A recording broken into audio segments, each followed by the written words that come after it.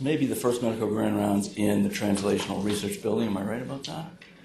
Could be. So this is our brand new Translational Research Building, and it couldn't be a more fitting place to have a discussion about something that is on the cutting edge of translational research, which we'll hear about in a minute. I'm Rick Enlow, Vice Chair for Research in Pulmonary and Critical Care, Vice Chair for the Department of Medicine. Rich Rothstein is off playing golf somewhere, I think. So first, just a minute about this lecture. This is the Jerome Brody 44 lectureship, established in memory of Jerome Brody, who was a graduate of Dartmouth and Tuck. And let me see if I can.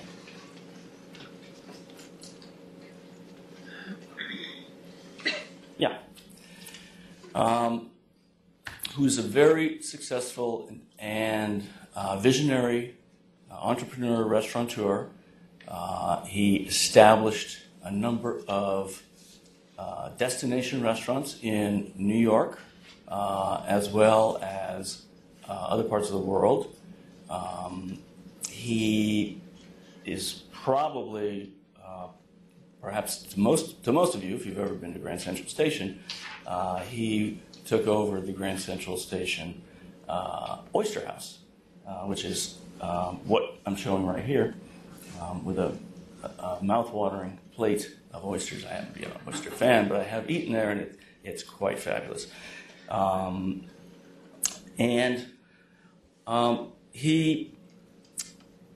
He had started an endeavor in Paris where he met his wife, Marlon, who had been in Paris, working with John Steinbeck at the time.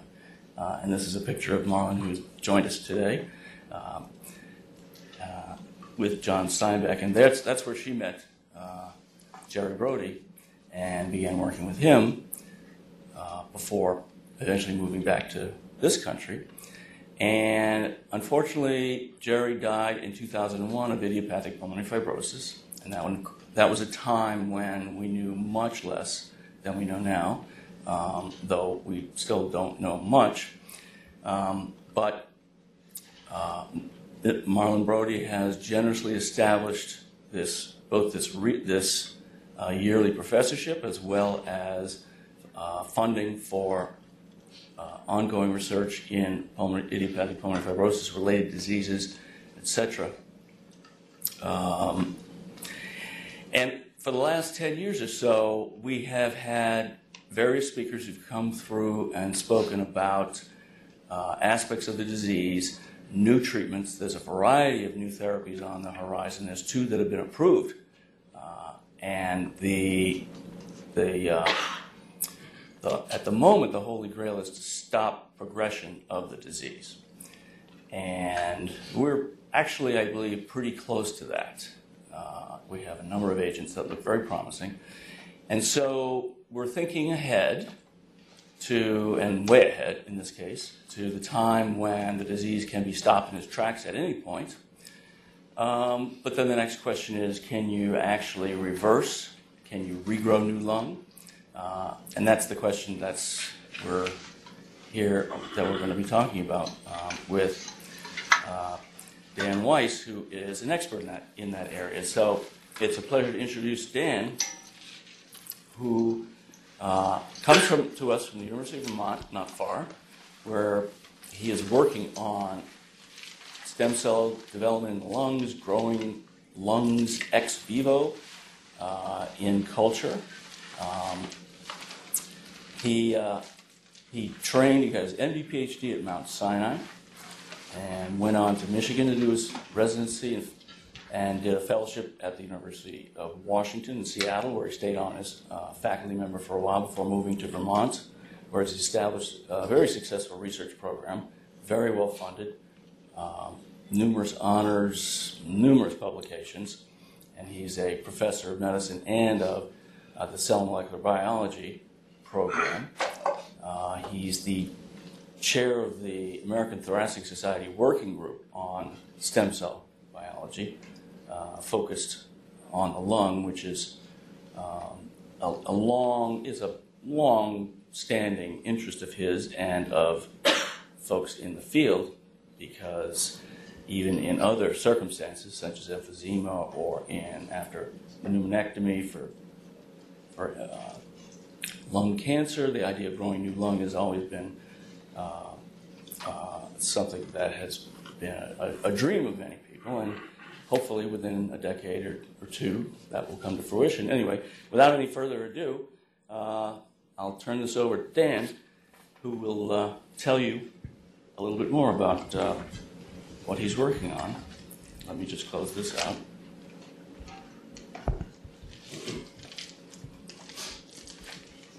Dan.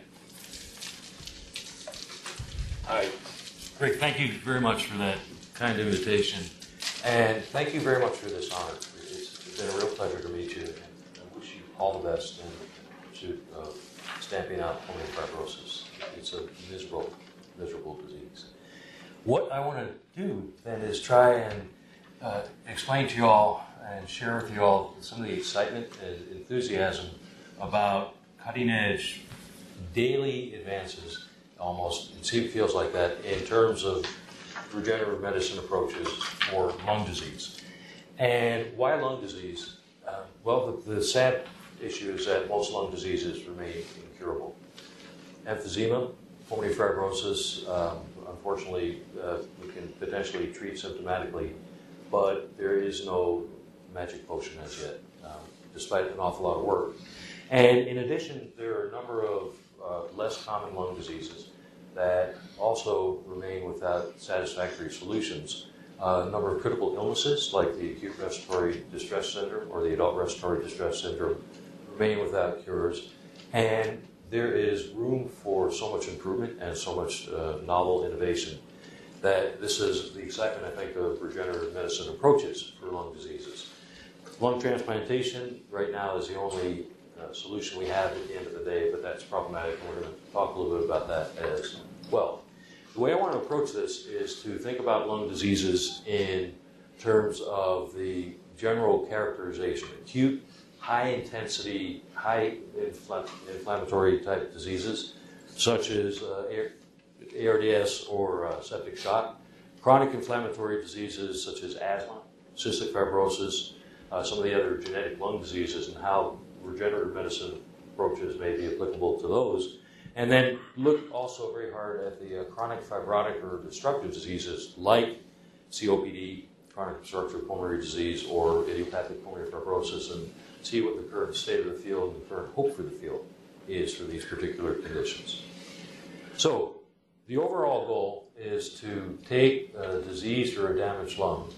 This is a schematic of an emphysematous lung, and get it back to a normal structure and normal function in terms of trying to fix this clinically, and all the more to do this in a patient, if you will, and actually to do it in situ in a patient. So what we're going to talk about are various approaches that have really taken off over the past 10 years or so, and we'll talk about endogenous progenitor cells in the lung. How does the lung repair itself? We're going to talk about a little bit about gene therapy and cell therapy based on the idea of engraftment. Can you take a cell, a stem cell or any other type of cell, and inject it and have it somehow go to the lung, intercalate itself into the lung, and take on a structure and function that is going to ameliorate the particular condition you're trying to fix? We'll talk a bit about immunomodulation, functional repair using stem cells. And we'll spend some time on the science fiction aspect of this. Can you grow a new lung outside of the body for use in transplantation? And in doing this, what we'll do is touch base on a variety of different cells, including embryonic stem cells, induced pluripotent stem cells, and a variety of other stem progenitor cells, and that's a broad-based term, that have been investigated for potential use in repairing diseased lung. So, how does an organ repair itself? This is a schematic of a lung, and you can see the trachea and the branching airways all the way down to the alveoli. And it turns out that the lung, like every other organ in the body, heart, liver, kidney, pick your particular organ of interest, has, as part of its makeup, a rare population or populations of what are called undifferentiated progenitor cells. That is, these are cells that are located at various portions in that organ that, for the most part, sit quiescently.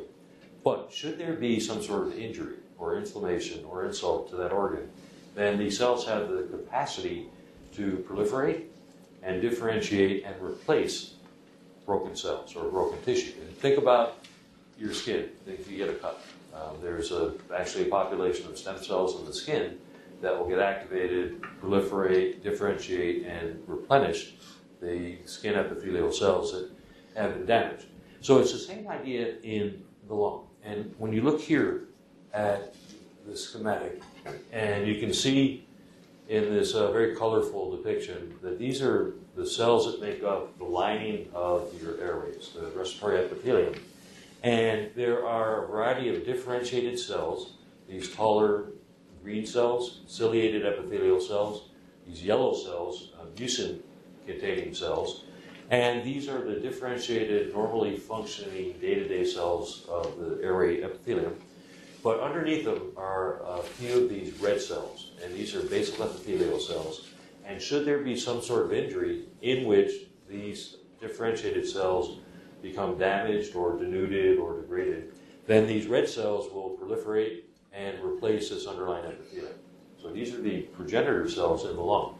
Now, the lung is complex organ, and as you branch down from the larger airways to the smaller airways, the population of progenitor cells differs and actually has some regional specificity. And so down here, if you follow this tree all the way down to a region, for example, where the bronchus, the airway, opens up into the alveoli, the gas sacs where gas exchange occurs, then there's a different population of cells here, again denoted in red.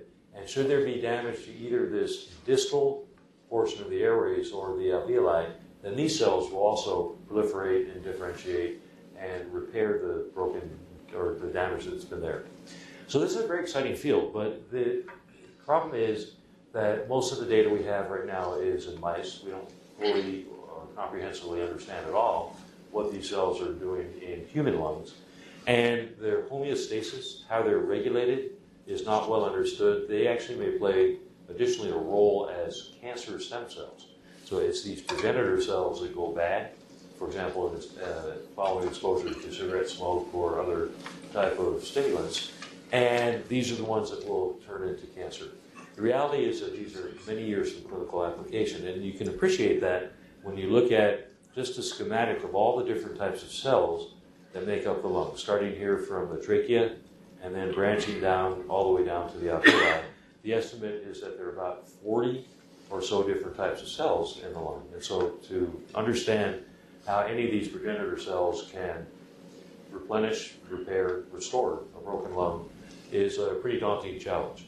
And you get here a better sense in this, again, very colorful schematic, and not to belabor all the different issues, but that there are a wide variety of cells and progenitor cells that we're trying to understand. If the lung is going to be a challenge in terms of endogenous cells that are part of the lung in terms of being able to repair them, then what can we do about taking cells from outside of the lung and injecting them or putting them down the airways themselves and having some sort of repair? And so, of course, what immediately comes to mind are embryonic stem cells. And embryonic stem cells, just to illustrate, are the cells that develop from a fertilized egg to the 5 to 6 day old blastocyst. So these cells are divided, and there's an outer cell mass and an inner cell mass. And it's this inner cell mass that can be isolated and then cultured and propagated into all of the different lineages that are part of embryologic development. So endoderm, mesoderm, and ectoderm that form these various organs and tissues in the body. And so, as you know, there's been a huge amount of hope, a huge amount of hype about embryonic stem cell research. And so we'll take a look and see what that's translated to in terms of lung diseases. So the embryonic stem cell history is also relatively recent. Mouse cells are just isolated in the 70s. Human embryonic stem cells just 1998, so it's not been around for all that long. And again, the cells have this pluripotent capacity to differentiate into all lineages of the body. Now, you know that there are ethical, moral, political issues with use of embryonic stem cells. And so what was developed not too long ago was the idea of an alternative to embryonic stem cells. And these are induced pluripotent stem cells. And the idea here is that one can take a differentiated, normally functioning adult cell. So for example, if I took a piece of my skin and isolated out a fibroblast, a structural cell, then what was discovered is that if one takes that type of cell and turned on genes that were normally functioning during embryonic development, but then turned off for normal adult function, then one can take this differentiated cell, de-differentiate it into a cell that, for all practical purposes, has the same attributes as an embryonic stem cell. And so these iPS cells, induced pluripotent stem cells, can turn into all the lineages that normally are found in developing embryonic development, and one can theoretically replace, replenish, repair damaged tissue, damaged organs, a variety of diseases using these induced pluripotent stem cells. And this was one of the, just for interest, Shinya Yamanaka is the individual in Japan who really came up with this and spearheaded it. And this is the shortest time frame from a discovery to a Nobel Prize in medicine in history. It was really only about 5 years, illustrating the fundamental importance of this type of research and discovery. But now the question is, can you take an embryonic stem cell or an induced pluripotent stem cell and turn it into any type of functioning lung tissue? And there's all types of fascinating research going on right now trying to do this. And one of the main strategies that's utilized is to take an embryonic stem cell or an induced pluripotent stem cell and put it through steps in a petri dish that mimic embryonic development in vivo. And so the idea is to treat these cells with a variety of different growth factors and hormones and the like, and then push them through the different stages of embryonic development in situ. And these colorful pictures again show various stainings for lung markers, if you will. NKX 2.1 is an early marker of lung development. And so one can take an undifferentiated embryonic stem cell, undifferentiated iPS cell, and push them through their paces to things that begin to have markers, phenotypic attributes of lung cells. But right now, as of 2015, no one yet has been able to grow functional lung tissue from either embryonic stem cells or the induced pluripotent stem cells. There's an awful lot of hope, but we're not there yet. So it's going to take a number of years more research. One of the positive things you can do, particularly with the induced pluripotent stem cells, is you can create these cell lines from patients with lung diseases. And in particular, genetic lung diseases like cystic fibrosis or alpha-1 antitrypsin deficiency or sickle cell disease, etc. And you can develop patient-specific, disease-specific iPS cells. And these are wonderful, fantastic tools for drug development, drug research, and also for the cell biology, molecular biological pathways involved in the pathogenesis of any one of these conditions. So then take it a step further, or take a step back, and just contemplate right now, despite all the hype and hope of embryonic stem cells and induced pluripotent stem cells, moving outside of lung disease for a second, where is the world on this? And it turns out that it is in a period of a little bit of equipoise right now. And so, a number of years ago, the first trial of human embryonic stem cells in spinal motor atrophy, a devastating neurologic degenerative disease that was being run by Geron as a pharmaceutical company, generated a huge amount of hope pneumatic pipe. And there was an immense amount of money put by Geron into this trial, and an immense amount of paperwork. Apparently there were 30,000 or so pages of documentation that had to go through the FDA to get this trial approved. So what happened was, in the first patient or two, allergic reactions, some sort of skin rash developed at the injection site. And it was probably most likely related to the vehicle, the solution that the cells were injected into. But you can imagine the consternation this caused. And what that did was it put a total halt on Geron's trial. And no one else has really picked up the ball here because of the expense and the regulatory issues, the amount of paperwork that's involved in injecting stem cells. And so right now there really is very little, if any, embryonic stem cell clinical trial work going on, despite all of the excitement, promise, and hype, if you will. The same thing with induced pluripotent stem cells. The initial potential clinical applications were in some ophthalmologic conditions, something called Stargardt's retinopathy, which I presume none of us are ophthalmologists and we have no idea what that is, but it's a bad thing to have. And trials in Japan are up and going. Literally, probably about 4 weeks ago now, those trials were stopped because there was some sort of strange adverse reaction to the iPS cell injection. And so right now, despite all of these things, there's not necessarily anything going on clinically with embryonic or induced pluripotent stem cells. And so moving back into the lung world, we will continue research on these and setting a preclinical stage, understanding the mechanisms by which these cells can potentially be utilized in lung diseases, and then hopefully all this is going to clear itself out and we can move ahead. So if not embryonic stem cells or induced pluripotent stem cells, what about adult stem cells? And adult stem cells are those that you can get out of adults from fetal tissue or what have you, and ones that already exist and don't have to go through a dedifferentiation process like the induced pluripotent stem cells. So it turns out there are a variety of populations that you can obtain, and a lot of them live in the bone marrow. And so you all know that the bone marrow is the source of the hematopoietic stem cell, from which you can get red, white, and platelets, blood cells. It turns out that there's some other populations, including endothelial progenitor cells and mesenchymal-derived stromal cells, or MSCs. And there was a lot of excitement about this initially. And so in 2001, a paper came out from a group at Yale showing that if you took bone marrow cells and injected them into mice that had undergone chemotherapy, if you will, they'd been irradiated to ablate their own bone marrow. And the purpose of the study was to study reconstitution of the bone marrow by doing bone marrow transplants.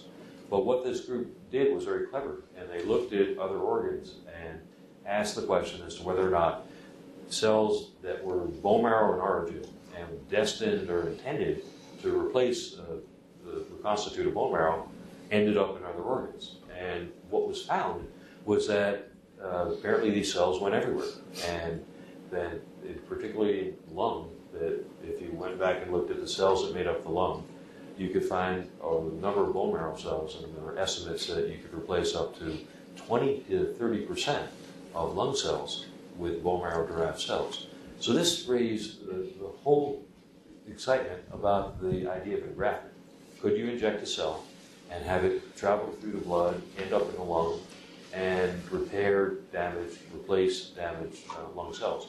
And so this immediately got everybody excited in the field of chronic lung diseases like cystic fibrosis. And the idea being is that if you could replace the cells, and just to back up one step, cystic fibrosis is the most common, and you all know this, you have a tremendous CF effort here, but most common genetic lung disease, single base pair defect, protein defect that affects lung, airway, mucus, and water clearance. And so the idea was if you could replace these cells with bone marrow-derived cells that had the normal gene, then you could cure cystic fibrosis. So this is where I first got interested in cell therapy.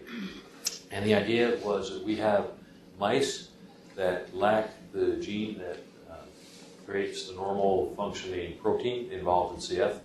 And if you can then take these mice, and these have genetic cystic fibrosis, and do a bone marrow transplant, and then inject normal wild-type bone marrow cells into these mice, look at a variety of different experimental parameters, and then just see very simply if you could replace lung cells with the bone marrow cells. And we could. And is there a way to turn that lights?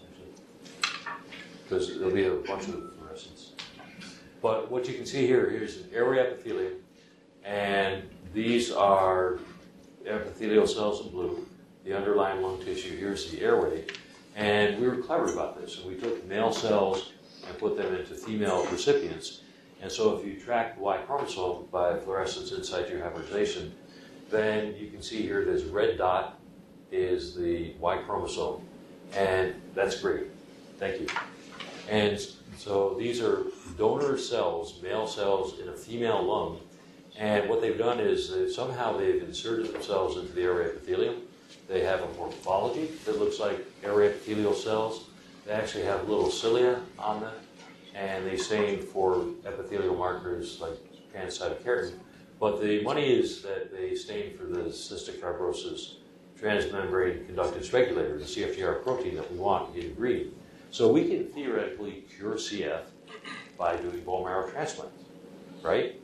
No. The problem is that that the number of cells, when you count them, and we did some careful quantification, is less than 0.01% of the total area epithelium can get replaced with this methodology. And it is nowhere near, obviously, the amount of replacement you need for anything physiologic, more or less clinical.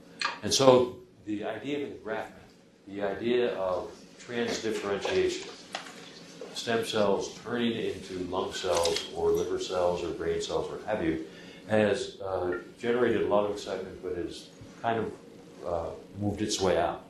And what has become really exciting with the stem cells, particularly mesenchymal stem cells, is the idea of immunomodulation.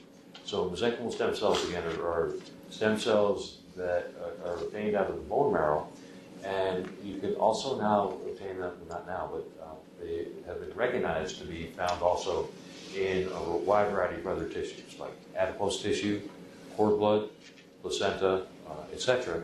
And these are cells that were initially described as fibroblastic-like cells, and they were felt to form part of the underlying supportive stroma in bone marrow, in which the hematopoietic stem cells were able to mature and turn into white blood cells and red blood cells and what have you.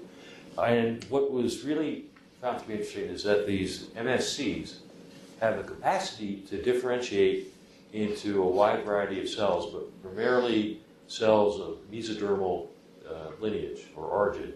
So these cells are well recognized as being able to turn into cartilage, fat, and bone. And there's a fair amount of work in orthopedic and connective tissue disease utilizing these differentiation capacity of the cells.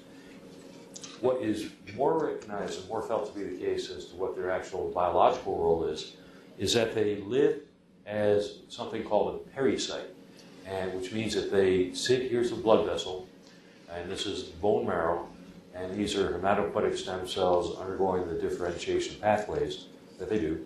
And the MSCs actually are felt now to line the blood vessels, and they express a pretty wide variety of damage and molecular pathogen-associated receptors, so DAMPs and PAMPs, things like the toll-like receptors, as an example. And so what they do is they continually sample the bloodstream and the ambient inflammatory environment, and once they are triggered by any type of stimulus, then they release a patterned series of anti-inflammatory mediators, things like anti-inflammatory cytokines, antibacterial peptides, and what's recognized more and more as microvesicles that contain inhibitory miRNAs. And we'll talk about this a little bit. And so what that has done is created extensive and rapidly growing field of investigation using MSCs not for their stemness, not for their ability to differentiate into other cells, but rather for their ability to immunomodulate. And so what has been well documented and well explored right now is the fact that if you take an MSC, and here in the schematic shows a cell and the wide range of a long list of anti-inflammatory mediators that these cells produce. And it turns out that if you incubate MSCs with B cells or T cells or a pretty wide range of other type of immune effector cells, then what happens is that the interaction will result in a decrease in proliferation and a decrease in the specific immune effector function of that cell. And so this is pretty exciting. And then if you couple that with the fact that the MSCs actually don't express on their surface a lot of molecules, mouse histocompatibility complex or human equivalent, human leukocyte antigen, HLA, and that low levels of, or no levels of the different types of immune recognition molecules. What that means is you can take my MSCs and inject them into any one of you, and they won't initially trigger immune responsiveness or immune reaction. And so what that has allowed is a successful use of allogeneic MSC. So you can take someone with some sort of disease you think MSC-based therapy will be utilizable for, and you can collect the MSCs from normal college volunteers, if you will, and inject them. And what this has allowed is a rapid growth in the number of biotech and industrial interest in this, because one can then take normal bone marrow, isolate the MSCs, expand these cells pretty dramatically in culture, and make this into something that could be industry-based in terms of a new therapeutic approach. And these cells also have the ability to lodge at sites of injury. They have chemotactic pathways and receptors. And they sit in the lung. We're going to come back to this a little bit when they're first injected. But what has occurred is that there's now a wide and widening application in clinical trials. And this includes the initial target disease of graft-versus-host disease, but also autoimmune diseases like Crohn's disease, multiple sclerosis, type 1 diabetes, rheumatoid arthritis, also cardiac diseases. If you think of acute MI, acute myocardial infarction, as an inflammatory event, then the philosophy was that MSCs could come in and have anti-inflammatory action. And there have been many, many, many cardiac trials for this, if you will. And the cells are now approved in Australia and in New Zealand for refractory pediatric graft-versus-host disease. So there is excitement here. Now, what about lung disease? So understanding the biology of these cells, they will be injected, and when you inject something into the blood, the first major capillary bed it hits is going to be in the lung. And so the data seems to be that these cells will be injected, end up in the lung for about 24 to 48 hours, and then they disappear. They're cleared by a variety of mechanisms. And so the idea being is that they do not stick around. This is an important concept. They're not being utilized in these instances for their stem cell differentiation, but rather their paracrine immunomodulatory aspect. So if you think about the type of disease that in the lung world that's going to be potentially amenable to this, the probable best chance for success is going to be the acute inflammatory, high-intensity inflammation diseases like the adult respiratory distress syndrome or sepsis and septic shock. Right? You need a big bang for the buck, and then you want the cells to go away. Whether or not chronic inflammatory diseases like asthma, cystic fibrosis, bronchopulmonary dysplasia in the pediatric world are amenable is a good question. Whether or not chronic fibrotic or disruptive diseases like COPD or IPF are going to be amenable to this type of therapy is debatable at this point. So if you take this further and look at the preclinical literature, so studies in mice or larger animals or in explanted human lung, there are now a huge number of publications in preclinical models of things like COPD, pulmonary fibrosis, asthma, and around this circle. And in virtually every one of these, you can administer MSCs at some point during the disease process and wipe out or ameliorate all the disease-induced endpoints that you have provoked in these models.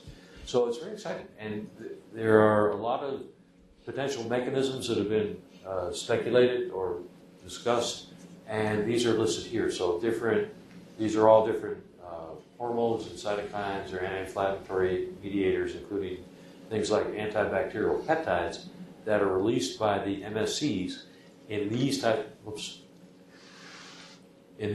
of conditions. And you can see as you go around that there's some similarities, but there's some differences. So another important concept, it's not one size fits all. It's that these MSCs are going to do different things under different inflammatory environments found in different lung diseases. So the mechanisms, soluble mediators, again, these anti-inflammatory things, microvesicles, which are small buds of plasma membrane that are shed by cells, and they contain a very interesting mix and match of things like inhibitory miRNAs, mitochondria, lipid mediators, protein mediators.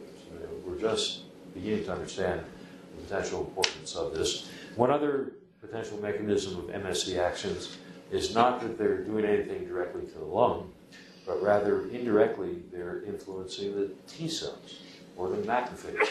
And that's the mechanism by which the lung disease gets better. So, what has been done with this? If you went back 5 years or so ago and you looked at clinicaltrials.gov, the NIH FDA website that lists all clinical trials that entered into it, if you will, you could find several hundred trials of MSC-based cell therapy across the board, including many in cardiac diseases, but there were 0, 5 years ago, 0 for lung diseases. So the lung field has been slow to adopt or move into this area, and part of it reflects the complexity of underlying lung diseases and how you would actually best utilize these cells for that. But now you can see that there's an increase in the number of trials, and COPD leads the pack, if you will, but you can see the range of other diseases that are being investigated with this type of cell-based therapy. And in addition, there are a variety of planned trials. The Canadian Sepsis Network trial is actually undergoing now. And there's some other possibilities that have not yet been addressed, such as organ preservation, lung cancers, and mesothelioma. We're going to talk a little bit about that. So, another thing to understand in terms of clinical trials is that these are still in relative infancy. And so the vast majority of these trials are phase 1 safety and dose escalation. The key thing is you want to make sure that you're not going to do damage or harm or anything deleterious with the cells-based therapies. There are a limited number of phase 2 efficacy trials. And you have to realize that there is no consensus. There is no right way of doing these trials. There is no right way, as of yet, of using these cells. And this reflects a number of different things. Remember, these MSCs come from a variety of different sources, even things like menstrual blood. And one of the unanswered questions at this point is whether or not an MSC from the bone marrow is exactly the same as one from fat or cord blood, and whether or not the different sources will have any effect on a particular disease indication. One's going to be better than the other, if you will. You don't know whether or not using someone's own MSC. So if I needed to harvest my own bone marrow and take out MSCs and inject them for something, is that better than if I got bone marrow cells from a normal healthy volunteer that a drug company had or an industry had expanded and given back? The question is, can you take these cells further and manipulate them? And by that, it's meant, can you engineer them? Can you use gene transfer or other techniques to increase secretion of something? And that is, again, less well explored. We don't know the dose or the dosing to use. We don't know whether it's better to give these cells intravenously, systemically, or directly down the trachea and use the advantage of having direct airway administration. And also, we're going to come back to this, that not all trials listed in clinicaltrials.gov are legitimate. The whole idea of stem cell medical tourism is a pretty bad one. All right, so given this, we were approached a number of years ago, about 6 years ago, by a company called Osiris. And I have nothing to declare. I'm an employee or what have you, an academic investigator funded by a drug company to do a clinical trial. And what the company, and this was at the time the leading company in terms of pushing ahead cell-based therapies with the MSCs, and their main focus is a company that brought this to fruition for graft-versus-host disease. They wanted to move into other disease targets, and they moved into cardiology, and they wanted to move into pulmonary. And what they wanted to target was, again, a market, the largest market they could find, irrespective of the underlying pathophysiology and biology. And so COPD is the largest market out there, unfortunately, for lung disease patients. And we explained to them that we don't think that this is matching the biology of the cells to the pathophysiology of COPD. We didn't think it was going to work. But nonetheless, it was an opportunity to do that first safety trial and to see if you injected cells into patients with bad lung disease, if they were going to drop dead. All right? Let's be blunt about this.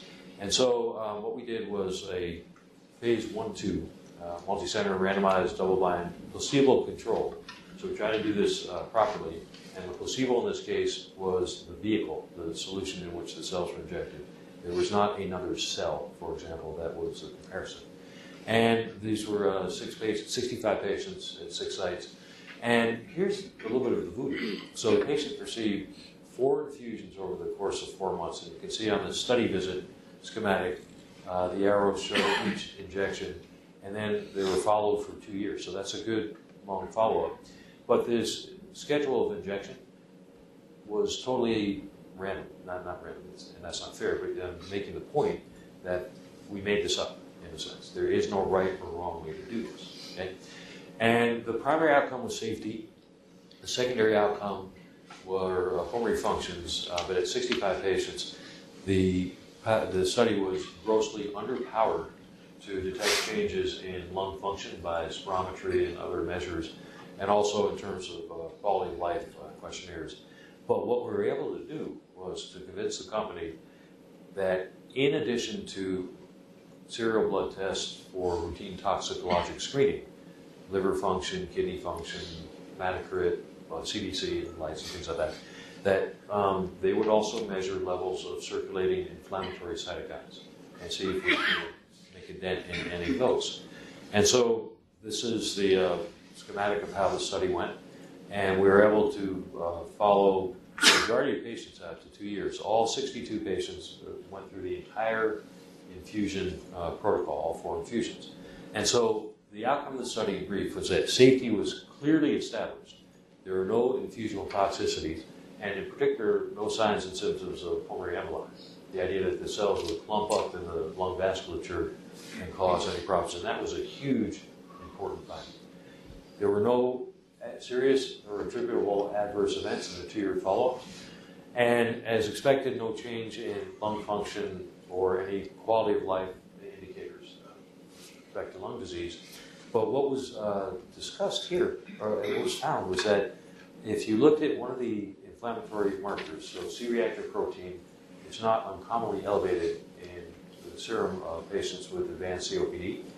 And if we took the subpopulation of individuals who had an elevated CRP entrance and followed them, then the ones that received the cells versus the vehicle had a statistically significant decline in circulating CRP during the period of the infusions, that 4-month infusion period.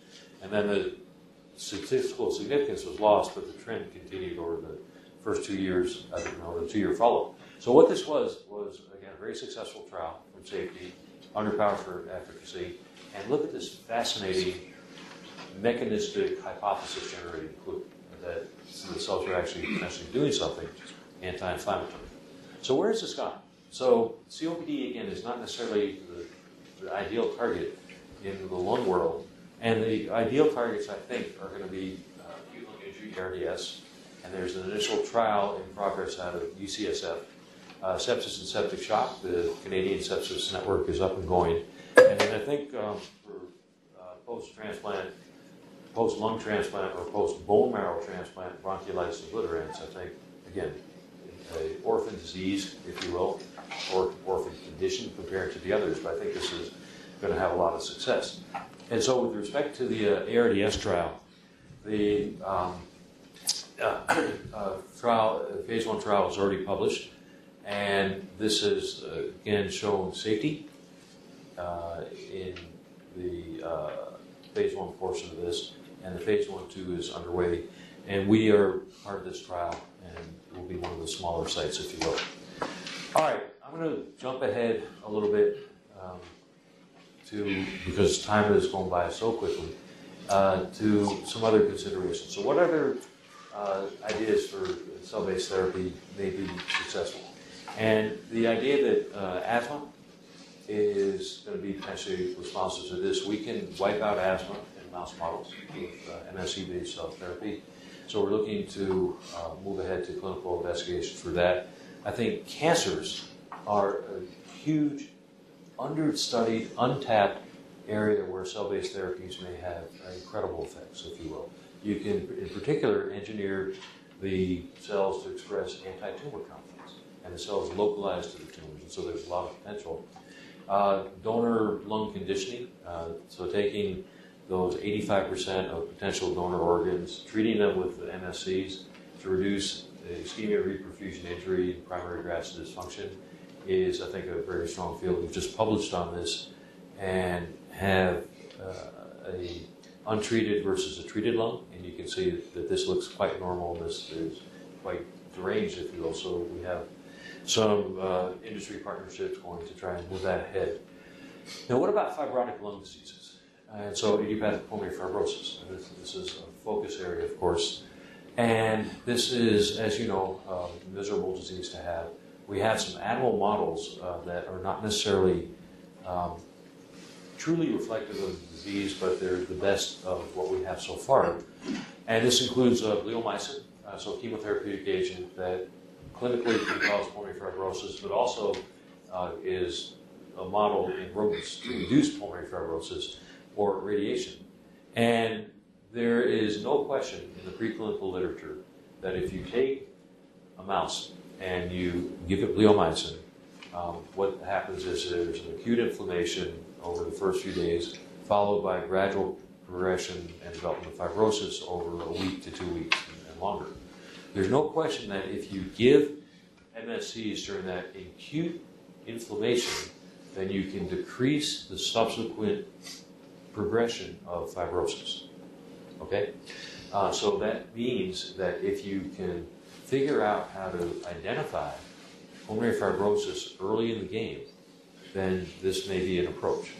Right? But one of the problems with pulmonary fibrosis is that it's insidious, and that more often than not, you don't find it because it doesn't manifest until too far down the road. That rare patient that has had, for example, a chest x-ray for something else, and you say, what's that?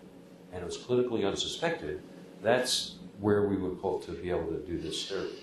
But in contrast, if you get fibrosis when it's too far down the road, and the model here is radiation-induced fibrosis. So if someone has radiation therapy to their chest, one of the side effects can be development of fibrosis. So if you take mice as a preclinical model and you irradiate them, and then you come back 3 to 6 months later where they have established scar, established fibrosis, and you give the MSCs, then unfortunately what happens is that the MSCs actually will contribute to more fibrosis. The cells actually will turn into fibroblasts, and you get more fibrosis. So you see the kind of seesaw here. IPF, as most patients present right now, is not going to be amenable to this type of cell-based therapy. If you catch it early, then you can potentially make a strong argument that the animal models suggest you can have some efficacy. If the goal is to slow down progression, which is a huge goal, as Rick had mentioned, that would be wonderful. But we don't have the data for yet. And so that's where a lot of active research is going on. And in terms of clinical trials, there have been 2 that have been published so far, one out of Greece, one out of Australia. And these were short-term, 1 year, 6-month follow-up. And these are primarily safety trials. And so these are critically important because no adverse effects, no adverse effects. So the IPF patient isn't going to drop dead if you inject stem cells into them. Okay? Not to make this simplistic, but it's a very important consideration. And so right now there are a number of trials going on, actually worldwide, including University of Miami, for different types of MSC-based stem cell approaches for idiopathic pulmonary fibrosis. These, for the most part, are small safety trials, underpowered for efficacy, and they're controversial. And you also see here, if you look at them, bone marrow-derived stem cells given intravenously, bone marrow-derived stem cells given intratracheally, directly down the trachea, adipose, fat-derived MSCs given intravenously, cord blood MSCs given intravenously. Again, this gets back to the fact that there is no rhyme or reason in this. There is no right way, there is no wrong way in doing this, and so it remains a pretty wide open field. All right, what I want to do is, in the last couple of minutes, have fun and show you where science fiction is coming to life and the idea of trying to grow new lungs outside of the body. So the idea being that lung transplant is the only option we have for end-stage lung disease. But there are 2 huge problems. Number one is there are too few donor lungs to go around. Secondly, that even if you're lucky enough to get a lung transplant, it is a foreign entity to your body. And so there are tremendous problems with both acute and chronic rejection. And the 5-year mortality after getting a lung transplant is 50%. It's pretty miserable. So the idea is, can you grow a new lung outside the body? And in particular, can you grow a new lung that won't stimulate immune rejection, right? And so the idea is already taken some progress in terms of simple, and it's a deliberate misuse of the term, things like the trachea. The trachea is just a tube. But it's The tone that you just heard indicates a code red within the complex. Flashing strobe indicates that the alarm is in your area. Please await further instructions. The activation is in. Building 5, level 3. There you go. Someone is smoking in the bathroom and going to be ours sooner down the road. Anyway, so you can do this with trachea, and again, trachea is a tube, and there are lots of pros and cons about doing this. But the lung again is very complex. So you can do things like take a variety of synthetic scaffolds and a whole bunch of biomaterials, and we had done some work with gel foam. Gel foam is a denatured collagen gelatin sponge that looks like lung under the microscope. You can put stem cells into it and they'll express surfactants. We can do things like take a mouse, cut out the left lung, do a left pneumonectomy, and then implant into that wound cavity a sponge that's been impregnated with different cells, and come back a couple months later, so here's 3 months later, and you can see here's the remnant sponge, a rib, muscles in the rib wall, a blood vessel, and then all this stuff that grew out of that stem cell impregnated sponge. And some of it looks like alveoli and what have you. But the idea is that this is a great tool to study biology, but how do you hook up a sponge to the blood vessel, to the blood supply and the airway? It's a difficult prospect. So where the field has gone is something called decellularization. You can take a lung or a heart or a liver, and if you wash it with sequential detergents, enzymes, hypertonic, hypotonic solutions, you can lysol the cells and wash them out. And what you're left with is something that looks like a lung. Here's a mouse lung, here's the heart, the trachea is cannulated, and it has all the structure. It has all the extracellular matrix proteins.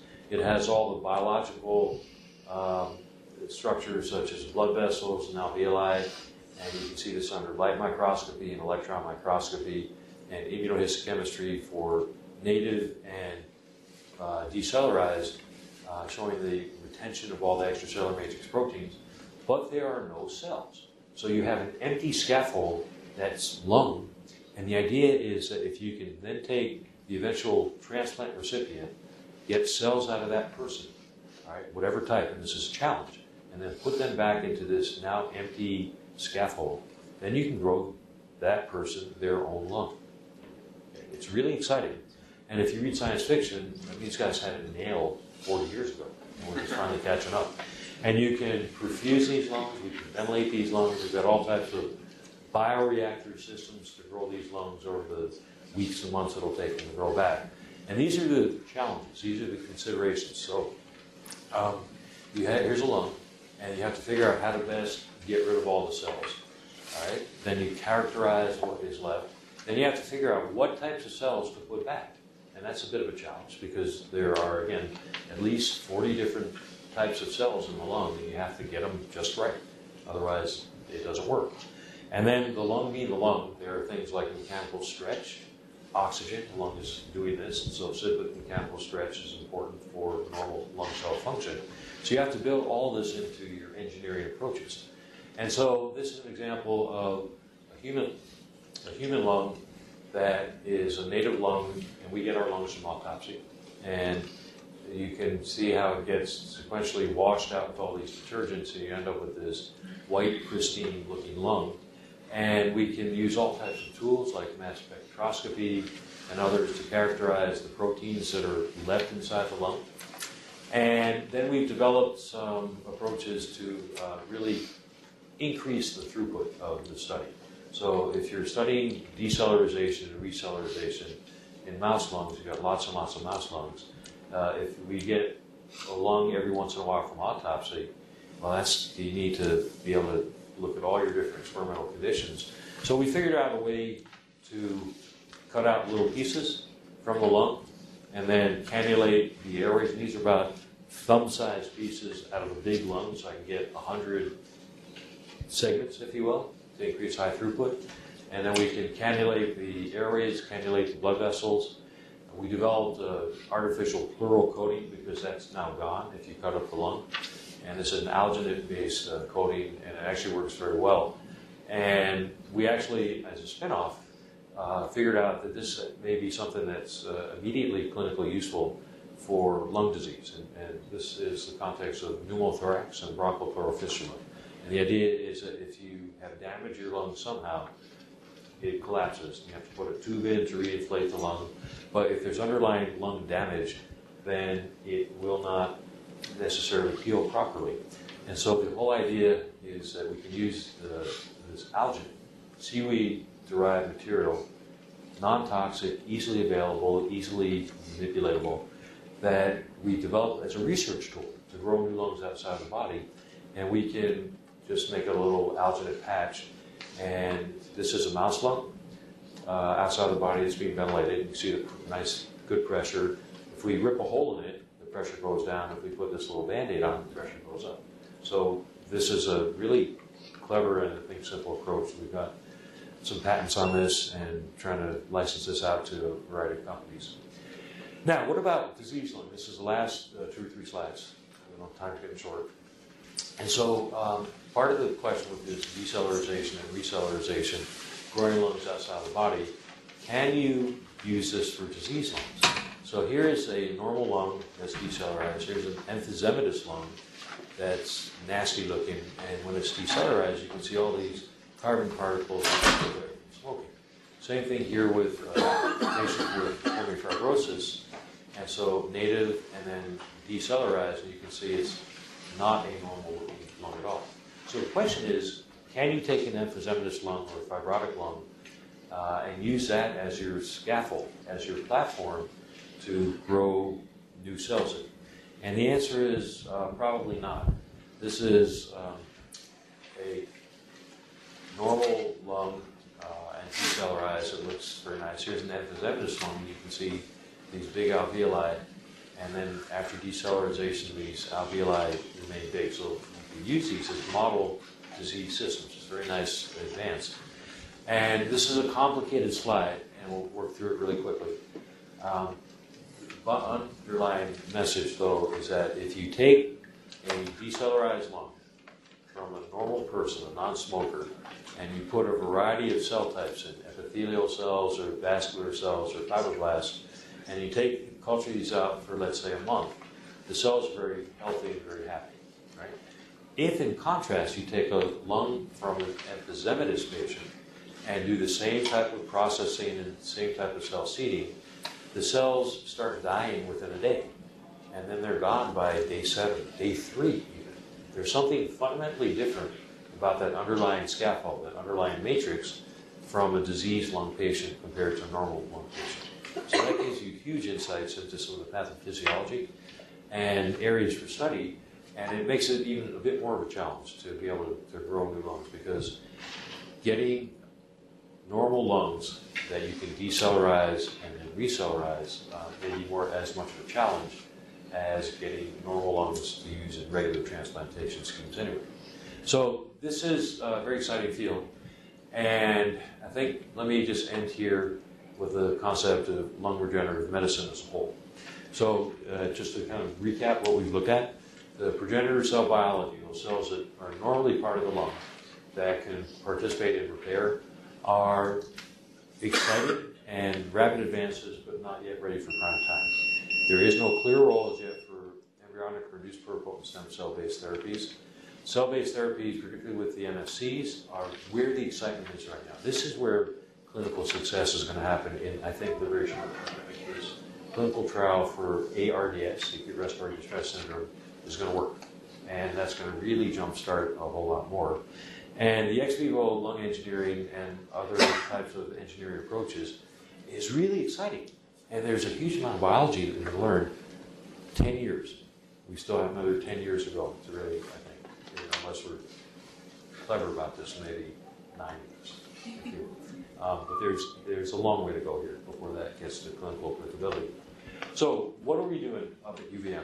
So we are starting a regenerative medicine program, and not to belabor all this, but it's going to be a transdisciplinary medicine, engineering, and business to take advantage of commercialization and entrepreneurship aspects of all the things that we're developing, devices and other new approaches, and to just turn this into a really first-rate, cutting-edge regional, which means that this is a huge potential for joint involvement, center, if you will. With that, one last plug. We hold a conference every other year at UVM in this field. It's the leading conference in the world on this. And with that, let me thank lots and lots and lots of people and leave you with this last thought. Thank you. Thanks, Ken. That was fascinating.